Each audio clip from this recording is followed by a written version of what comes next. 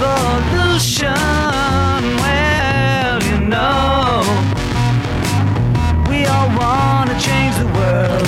Welcome to Food Freedom Radio. I'm Laura Hedlund, a student of permaculture, a person who knows cheap food is not cheap, and a person who enjoys bee song. Bee song, the buzzing of bumblebees, big, old, beautiful bumblebees with all these unusual markings, and you know, we haven't sprayed in our yard and been fortunate to live in the same spot for several decades, and we have all these wonderful plants. We have gooseberries and blueberries and raspberries and huckleberries and pear trees and peach trees and hazelnuts. We have all this wonderful food for pollinators and humans. You know, we can't all eat the same stuff. But so we've been graced with this beautiful bee song. And not only do we have the plants and we're not doing any pesticides in our yard, but we also have a lot of habitat for pollinators in our yard. So we don't tidy up at the end of the year. We just let things stay there. And so because of that, we're graced with this wonderful bee song.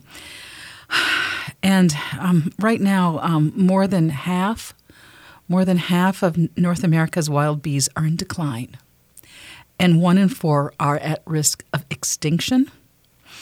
You know, monarch butterflies, they're down 99%. So today's show is all about pollinators and how jerky humans are. And we have 3 people will be joining us. Laurie Schneider, she's the executive director of Pollinator Freidly Alliance. Dr. Vera Krischik with the University of Minnesota, and Lori Cox with Root Return Heritage Farm. So welcome to Food Freedom Radio, Laurie. Thank you. I love your little intro. It's such a beautiful time of year. Everything is just it alive. is so beautiful time of the year. And I must admit, I feel a little bit bad calling my fellow species members jerks, but I do. I mean, it's like, but it's actually, and I know probably for you as well, when you really understand what's going on in our ecosystem, it's just, it's difficult.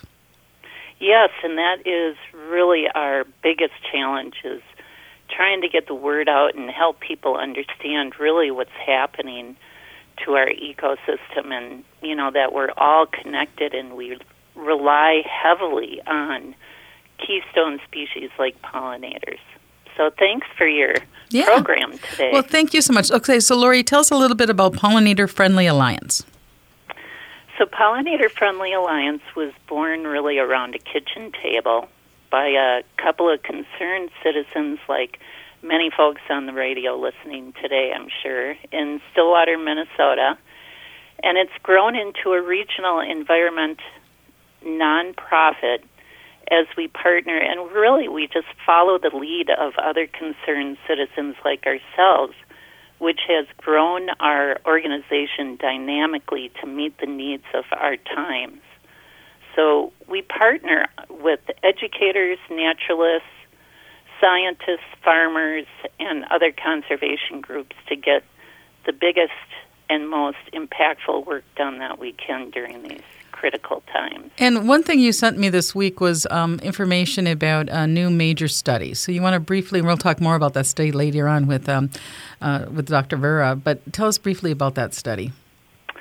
Yes, so there have been, maybe this is not correct, but it seems a new study is coming out every month about the toxicity of pesticides. And this latest study, which was shared with me by Dr. Krischik, is about the toxicity of applied insects and their effects on aquatic invertebrates and pollinators, and how it has increased over time, and in combination with other pyrethroids and neonicotinoids and on genetically modified feed, has really had bigger impacts than what we thought previously. And I'm sure Vera can get into the details. Right, with you a little and bit we're going to more. get into a lot of those details. So like bioaccumulation, the United States still uses 1 billion pounds of pesticides. Our bodies still have DDT. 85% of us still carry DDT in our bodies, even though that has not been used for decades. And the American Bird Conservation reports that just one seed treated with a nicotinoid can kill a songbird. Yes, that's right. And these seeds, the pesticide-coated seeds, really should be regulated as a pesticide so that, things like storing them improperly or leaving piles of them out in the fields because they had too much seed, so they just leave it there and the birds eat it, the deer eat it. And of course, we just had a study done by the DNR in Minnesota which revealed that most of the deer spleens were full of neonicotinoids. So, this is not a good situation. And we're going to be going into more of that more later on. But, okay, so Pollinator Freidly Alliance. How could humans be friendly to pollinators? Well, there are a lot of things that we can do. The biggest impacts on pollinators, and, this could really be applied to other animals as well, is pesticide use and the loss of biodiversity. So, that term is sort of new, biodiversity, to the general public, I think, but if we could make big systemic changes to the way that our food is made, from the industrialized agricultural model to regenerative biodiverse farming, that would be a huge impact, have a huge impact on our world overall. And in our backyards and urban corridors, because of industrial agriculture, which takes up so much land in urban sprawl, if we could create corridors that are biodiverse, even in our backyards or where we work, places of worship, community parks, we don't need all these lawns and pieces of turf that have no food for pollinators or wildlife and cause us to use herbicides. Really, we can put biodiversity in all sorts of little nooks and crannies, and that will help a lot. Right. I sometimes like to call the monoculture sterile yards, they're sort of like zombie yards, and because they don't, and yet they're so popular. But there seems to be a big shift happening right now. Do you feel that too, that people are really starting to get the message now and going towards bee-friendly lawns? Well, it's funny, it's sort of generational. I think people who are a little older have actually witnessed, they've seen the decline. They see no more fireflies at night, and, the butterflies are disappearing, and they can't jump in any lake anymore because it might be contaminated. And then also the younger generation is sort of paying attention to the science and thinking about their future and what sort of future they're going to have if we don't change the way that we do things. So, yes, I think that there is an awareness. And in particular, in Minnesota, we had made really big strides several years ago, and then sort of the administration changed and perspectives changed during the last presidential administration. So we're sort of starting a little bit over now and trying to share those ideas again about sustainability and regeneration. And the Lawns to Legumes program is a really good example of a great Minnesota idea where small match grants and larger grants for groups are being given out to change and transform turf into habitat. Unfortunately, in this legislative session going on right now, they're still in committee talking, and there's a few legislators that just do not like any sort of environmental or bill or provision that has pollinator attached to it. I know, and that is, I kind of wish there could be a sense of unity around something like pollinators. But yeah, so tell us, I know, so the lawns to legumes, there's no funding for it. It's all run out. And so that's right now before the Minnesota Senate, and where it's been blocked in the Senate. But the House and Governor Walz is eager to sign that type of, or support those types of programs. Well, that's to be seen. But, okay. Yeah, we're not sure what the governor will do, and the main opponent is one senator, Bill Ingebrigtsen, who has been trying to block all of this legislation for the environment. So far it's all still in there. It's all in play, except for the ban on clypyrifos, which is a very awful pesticide which kills pollinators, and also is a nerve disruptor to humans. So it's unusual that this pesticide is even used anymore, but there is a national ban which most likely will go into effect. So fingers crossed on Fingers that crossed. one. I mean, I see a bald eagle. We saved that. We banned DDT, so I really hope we can increase our awareness. And so, Laurie, tell people where they can read about go to your website. There's just a ton of information out there. Yes, so we are overhauling our website in response to what people really need to know. And we get so many inquiries. People are really curious and want to help. So it's pollinatorfriendly.org, and there is one page with just webinars and videos, and another page with scientific information, and another page on Great, it's how to very do habitat. full. So I thank you so much, Laurie Schneider with Pollinator Freidly Alliance, and we're going to come back. We're going to talk about some of the latest research on pesticides, and you're listening to Food Freedom Radio on AM 950, the progressive voice of Minnesota. Thank you, Laurie.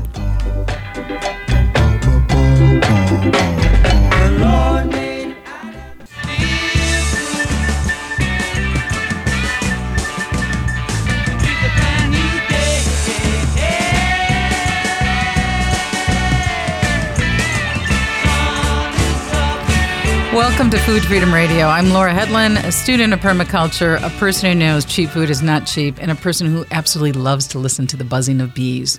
But yet right now, in more than half of North America's wild bees are in decline, and 1 in 4 face extinction. And joining us now is a leading researcher on pollinators, Dr. Vera Krischik with the University of Minnesota. Welcome to Food Freedom Radio. Yeah, thanks for reaching out to me. Yeah, thank you so much. Tell us a little bit about your background.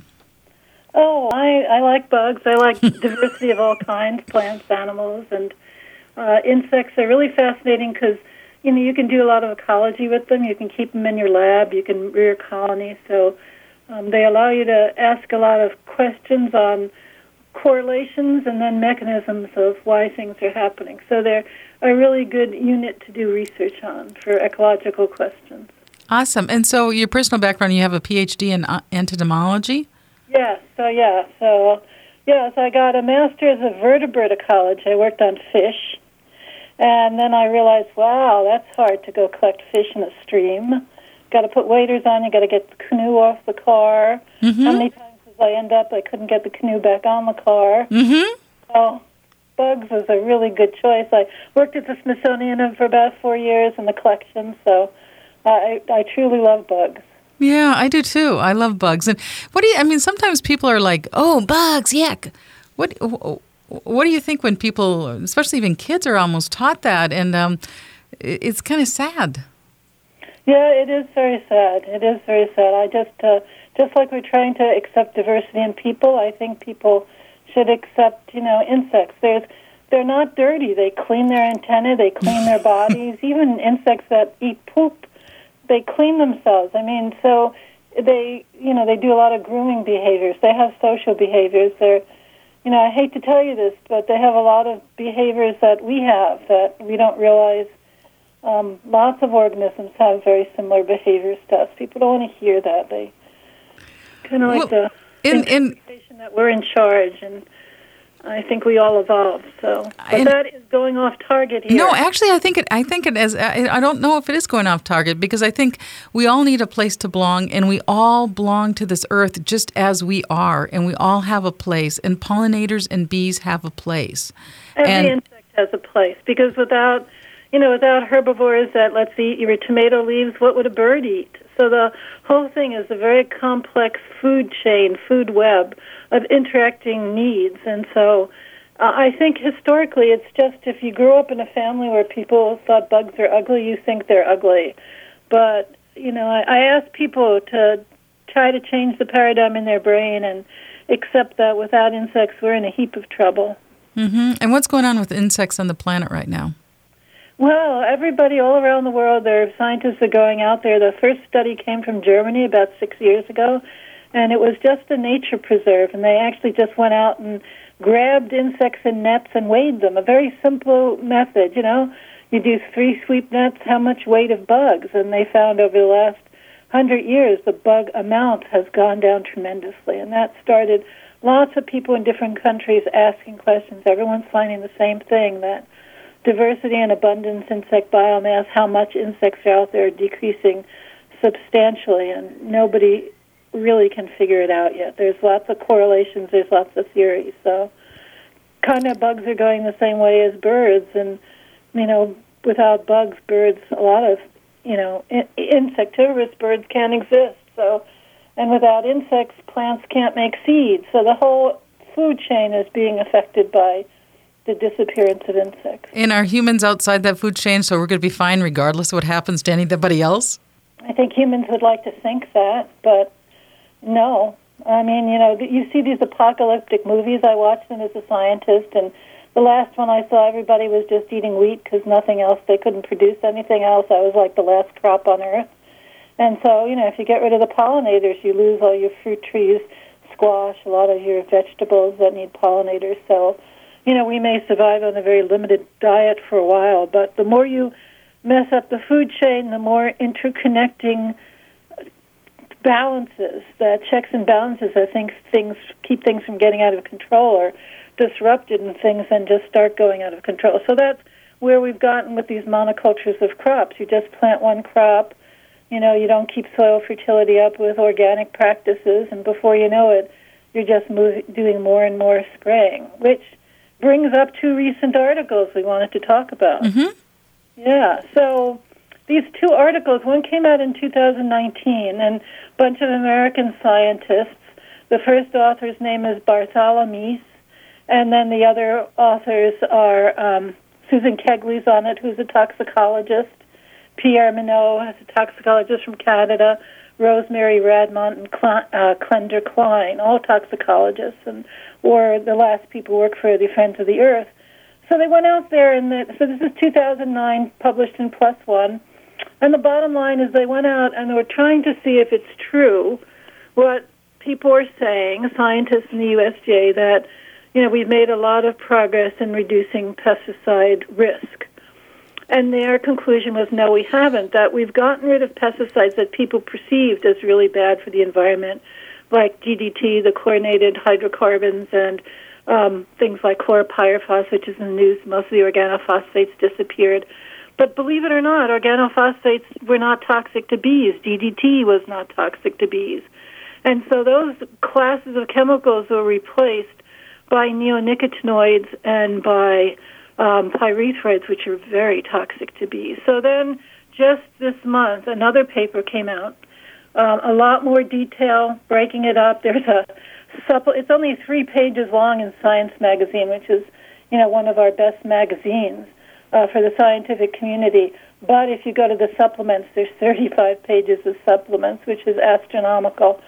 And so what they took it was the next level. They broke it up into different taxonomic groups of animals, insects, birds, mammals, and asked similar questions about, is it true that the toxicity of chemicals that we use for agriculture is decreasing? And they came to the same answer as the 2019 Bartholomew's paper, that no, it is not true, that we're using more toxic compounds, and even on GMO crops where we're supposed to use less pesticides, we're using more pesticides. Right, and so that was a 25-year study. That's a landmark study that just came out. And again, the promise of GMOs was, hey, we're going to do this GMOs and then we won't use any chemicals, so ultimately it will be good for the environment. But that's not the factual that happened, right? That's what this 25-year study is pointing to. They looked at the data over 25 years. The data was over 25 years. Okay. And the first paper, the Bartholomew's paper, also looked at the data over a huge span. So they've been getting the data that was published for 25 years, and they compiled it. And so what they have come to these conclusions is because the chemicals that are used, the neonics and pyrethroids, are more toxic at a much lower dose. For instance, the neonics are toxic at a 0.004 micrograms per B. 0.004 micrograms per B, you can't see it. It is that little. Yeah, so we're going to need to take a break. We'll be right back. But yeah, the American Bird Conservation Group reports that a single seed treated with neonics can kill a songbird. And we're using 1 billion pounds of this stuff today. You're listening to Food Freedom Radio on AM 950, the progressive voice of Minnesota. Bend down low.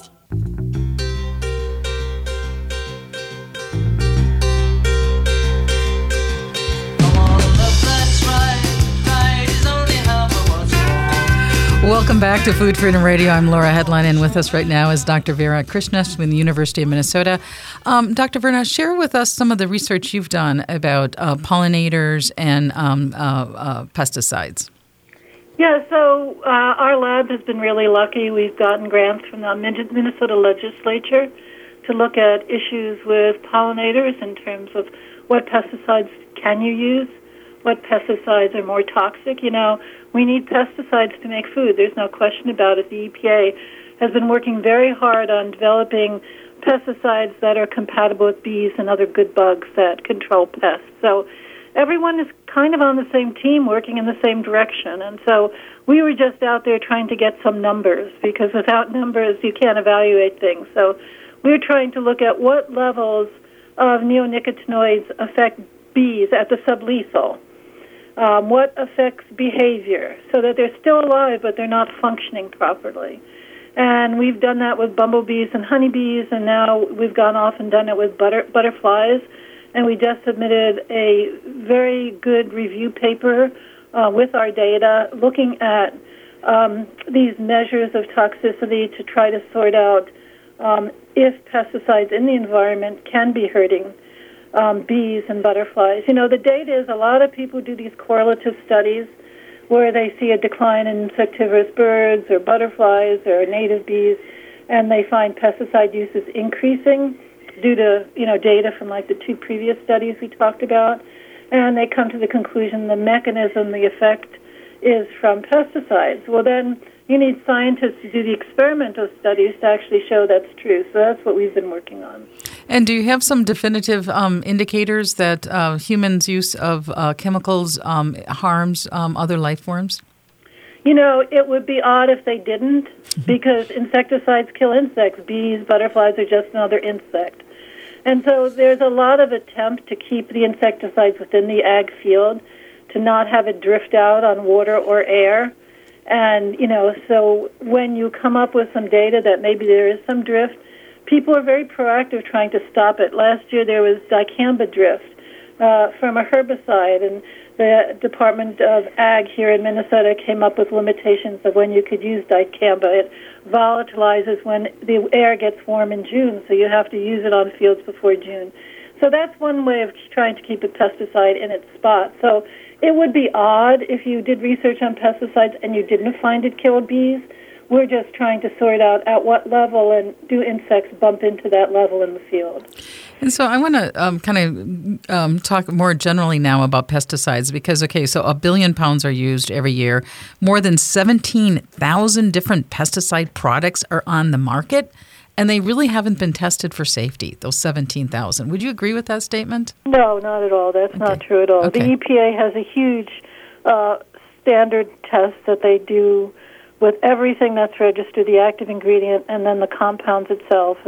They go through rigorous testing. So I would disagree with that. It comes really down to your definition of the tests that are done and how that meaning then can be applied to what is going on in the field. A lot of times these tests are very simple. They only look at one compound. So the Food Quality Protection Act of 1996 said that we had to start looking at pesticide risk assessment for multiple compounds.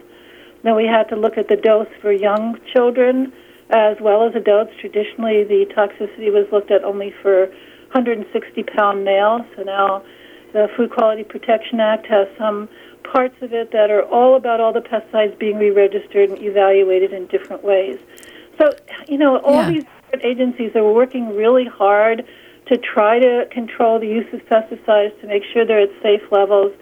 But, when things go on in the environment and then we get events that people then can correlate to pesticide use, then we start to realize, okay, maybe we have to have more limits on their use. So, the problem is once you went from small-scale farms, more organic, sustainable farms, to these bigger corporate farms which rely on more pesticides, rely on GMOs, pesticide use goes up, and unless you have good management to keep it in the field, it moves off the field. So we have very large population, we need a lot of food, we have to produce agriculture, so, there's a balance here. So I would love to say, oh, yeah, somebody out there is doing something wrong, and that's the problem. Mm-hmm. But the regulatory system has worked very hard to try to figure this out and make it work.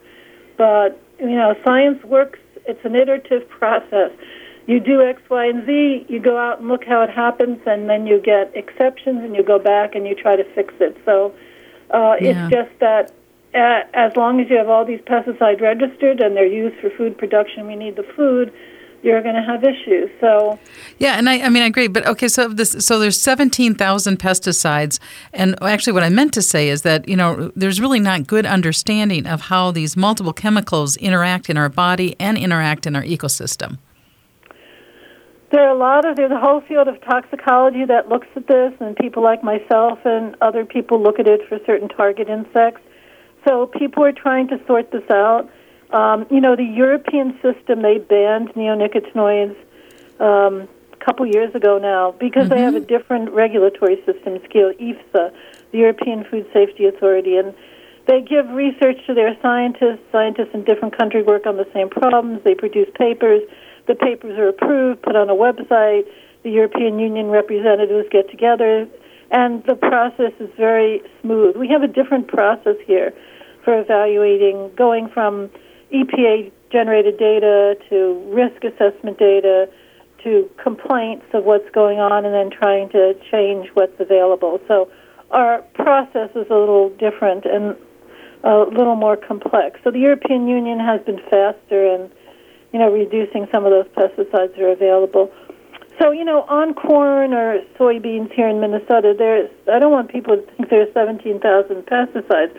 There's probably 20 that are used in everything from urban backyards to controlling termites. So it really comes down to about 20 active ingredients, and then a couple of those are mixed together, but there really aren't that many different pesticides out there that are used anymore. But there are probably, if you look at all the people for, agriculture versus box stores that supply things to consumers, there's probably a lot of companies that use these active ingredients and make different products, which probably is how you get up to 17,000. Well, yeah, but then it's also that issue of bioaccumulation. So we're all exposed to this, and there's been a lot of research about how these pesticides are impacting the health of children. Yeah, so bioaccumulation, we figured that one out with DDT. It bioaccumulated in fat, and so when, let's say, a daphnia, a little water flea, was eaten by a bluegill, and then a bass ate it, and then a eagle ate it, the chemicals went up the food chain, and so that was bioaccumulation and biomagnification. And so by the time you got to the birds, the DDT and its metabolite DDE prevented the eggshell from forming. And so the eggs would crack, and there'd be no recruitment of new juveniles. So, yes, it's true. It's not true of every chemical out there. So the EPA has gotten wise. They now look at how compounds can be degraded by light, by microbes in the soil, by water, 3 major methods. So they try to register pesticides that degrade, that don't bioaccumulate. I'd say people learn their lessons from DDT. However, the neonicotinoids, and this is why they were banned in Europe, they do hang around for a long time. If they're in the soil and there's no UVB light, they're not biodegraded. If you spray it on the surface of the soybean, it is biodegraded. And so they tend to hang around, and once they're more than an inch into the water column, they can be there in the soil and the water for a long time. So the neonicotinoids are the one group that has that issue right now. And then other thing I want to get into is aging, because as we get older, we're exposed to more of these. So there may be connections between the amount of the billion pounds of pesticides that are used every year and Parkinson's and Alzheimer's. Those can be linked. They can cause human problems as we age. Yeah, well, there's a lot of people out there who are trying to figure that out. It is true that there was a compound, and it was an organically registered compound called rhodonone. And it was in the bark of a tree in South America, and they used it in surveys for fish. You threw it on the water, killed all the fish. You could figure out what fish you used to have in that stream. Well, that was linked to Parkinson's, and that has been banned, and it's not around anymore. But that was an organic product, believe it or not. But there are a lot of research trying to sort out what chemicals are linked. So you hear a lot in the news about chlorpyrifos now, this organophosphate that was supposed to be taken off the market 2 or 3 years ago. And there's some good data there about it affecting lungs and also affecting children. So people are trying very hard to get this data. It's just very difficult with humans to get these studies to get good correlations, but people are trying to sort that out. I know we all think this is true, but the scientists are trying to sort that out. And it is a complex, long process. We're down to about our last minute. Is there anything else you'd like to say? Well, I think, for me, I want to say to those consumers who have choices of using pesticides in their backyard, there's one thing that we all need: food, and by creating monocultures, we rely on pesticides. So that may have not been a good idea, but that's what we're stuck with. But in your own backyards, you should be prudent. I mean, just because they use a lot of herbicides on corn, it doesn't mean you have to use it in your backyard. I mean, you don't have to use broad-spectrum pesticide use. Rethink your practices and try to do better stewardship in your own backyard to save pollinators, to save insects, to save birds. So put out hummingbird feeders all the time. Hummingbirds supposedly used to rely on sapsuckers making holes in trees. When was the last time you saw a sapsucker out there? You used to see them all the time eating ants. Now that they're not out there. So all this is linked, and do what you can as a consumer to help the ecosystem by reducing pesticide uses. Only prudently use it, and help feed some of these animals that need more food. And providing the habitat is so important, bee habitats. And so I thank you so much, Dr. Vera Krischik with the University of Minnesota. And appreciate your time today. We'll be back with our last segment with Laurie Cox from Roots Return Heritage Farm. There's a land that I have heard about.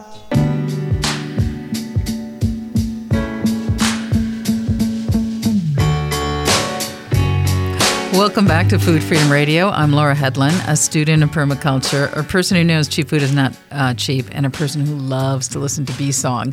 And with us right now is Laurie Cox. She's with Root Return Heritage Farm. Hi, Laurie. Welcome to Food Freedom Radio. Hi, how are you? I'm fine. So do you like to listen to bees too? It's not hard for us to listen to bees out here. We've got quite a few different areas I can walk around our farm, and especially in the springtime, it's one of the best sounds. Yeah. So tell us about Roots Return or Heritage Farm. Sure. We live on 16 acres here. We don't farm anymore, but 4 possibly at a time. We're diversified and small. So we have fruit, vegetable, and herb. I've definitely gone towards the fruits in the more recent past, in the last 6 years, because they've matured. So obviously many of our fruits do need the pollinators, and obviously do better with the pollinators, but other things that are more deciduous and come from seed, things like squash and pumpkins and things that people really enjoy. We absolutely love our abundance of pollinators out here. And so Yet a lot of people now say you can't farm unless you use chemicals. I mean, it's almost like it's almost like we believe that we have to have these pesticides in order to produce food. Do you think that's an accurate conclusion? I think the problem actually comes from the disconnect of what kind of farming you're actually talking about. Our small diversified practices that are mainly manual labor, I think people kind of forget about us sometimes, even though there's about 4,000 producers in the state of Minnesota per the census. And my answer to your question is actually no. We here have been integrated pest management since day one. We are available for certification. We're not certified organic. That's our choice, but we certainly choose to make many more sustainable practices and choices. One, for the health of our soil, for obviously our environment, and two, we just think it's the right thing to do, especially for customers, and to keep people coming back and interested, obviously, in what we do and how we grow. And we started the show off today with the Pollinator Freidly Alliance, and you've been active with them as well. Correct. And so what do you do with them? So what we've really done over time, I think, is collaborate. I am a Minnesota native, but I was gone in the Pacific Northwest in the Seattle area for almost 12 years. I've been back here for 6, and I did already know of Laurie and their groups. And I think through those small farms networking groups, frankly, they're quite tight. And folks that are in support of what we do, we support them as well. There's a lot of cross-pollination, cross work that goes on in between groups and networks, and we find that we can obviously support each other through that work. So even this year and even several years ago, definitely doing testimony and support of bills that are in front of legislators as well. When I think that 1 in 4 of North America's wild bees are at risk of extinction, I don't feel much patience for our food system. Mm-hmm. Mm-hmm. And, some of these folks that are doing what you're talking about are my neighbors. And that becomes a very difficult thing to do when you're one of only a few in a certain area that grow the way you grow. We have to be careful ourselves and use buffering and practices and things of that nature and notification to make sure folks know where we are. And it's almost gone in the opposite direction where we have to put ourselves out there versus anyone else taking the time and care to making their applications the way they are supposed to. But B, why aren't you looking into other ways of farming? There are biologicals out there on the bear market even today that they're using and actually using through practice, that the more education any individual producer can have for themselves versus listening to the constant dependency wheel on chemicals, the better off they're going to be just for their own land or to even have succession. And there's been some interesting movements. So, for instance, Dr. Ratan Law won the World Foods Prize, and he talks about soil quality, soil quality, soil quality. Mm-hmm. And I know Dr. David Montgomery has documented that small farmers make far more money per acre doing Correct. Regenerative agriculture than the conventional farmers. And the one thing that's going to really shift the entire system is as people just decide, how do I make the most money per acre? Correct. And that's a great point. And if you look at any graph over time, this is through EPA, this is through USDA and NASS and the ARS service, you can take a look pretty quickly and say that chemical usage and cost versus commodity farm pricing has way outpaced pricing for producers. So then you say to yourself, well, it's this dependency wheel once again, 1 on federal subsidy, and 2, based upon the practice that they feel they can't get out of. And that's a very sad place to be. And I've heard my neighbors say the exact same thing. They don't even know how to take that first step. And I love this phrase, assume goodwill. Talking Sure. about your neighbors, assume goodwill, because we're all caught in systems. And so how do we, Yes. by assuming goodwill of the other, we activate our power to make real change in this world. And I know there's a statistic out there, and unfortunately I don't remember it, but last year farmers made an incredible amount of the percentage of their take-home income was from federal subsidies. So, the entire food system's off. Actually, so the last 2 years, it was from not having an agreement with China. Mm-hmm. So it was the administration that pumped a subsidy that would not have ever been there. And it actually made up, I believe it was over 40%, absolutely, of farm income. Farm income. And so I know you have like a water certified farm, and so you farm in a way that honors water as life. Sure. So in 2016, late 2016, we were certified. So it's Minnesota Ag Water Quality Certification Program. I also am a third-year member on that advisory board for the state. And that means that through the practices that we have, we obviously show through a measuring tool that we care about our environment, we care about water quality and our watershed. We are extremely close to the Minnesota Valley Refuge here, the National Refuge.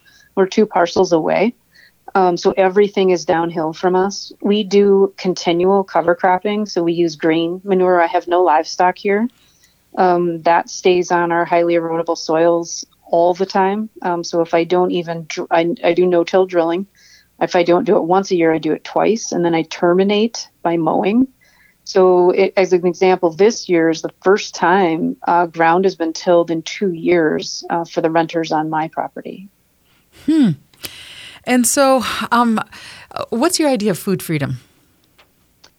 Well, quite frankly, there's 2 sides to that argument, and it's not an argument, it's more discussion, obviously, of food freedom from a consumer standpoint or food freedom from a producer standpoint. And everyone is an eater, so everyone fits the first category, but not everyone fits that second category as a producer.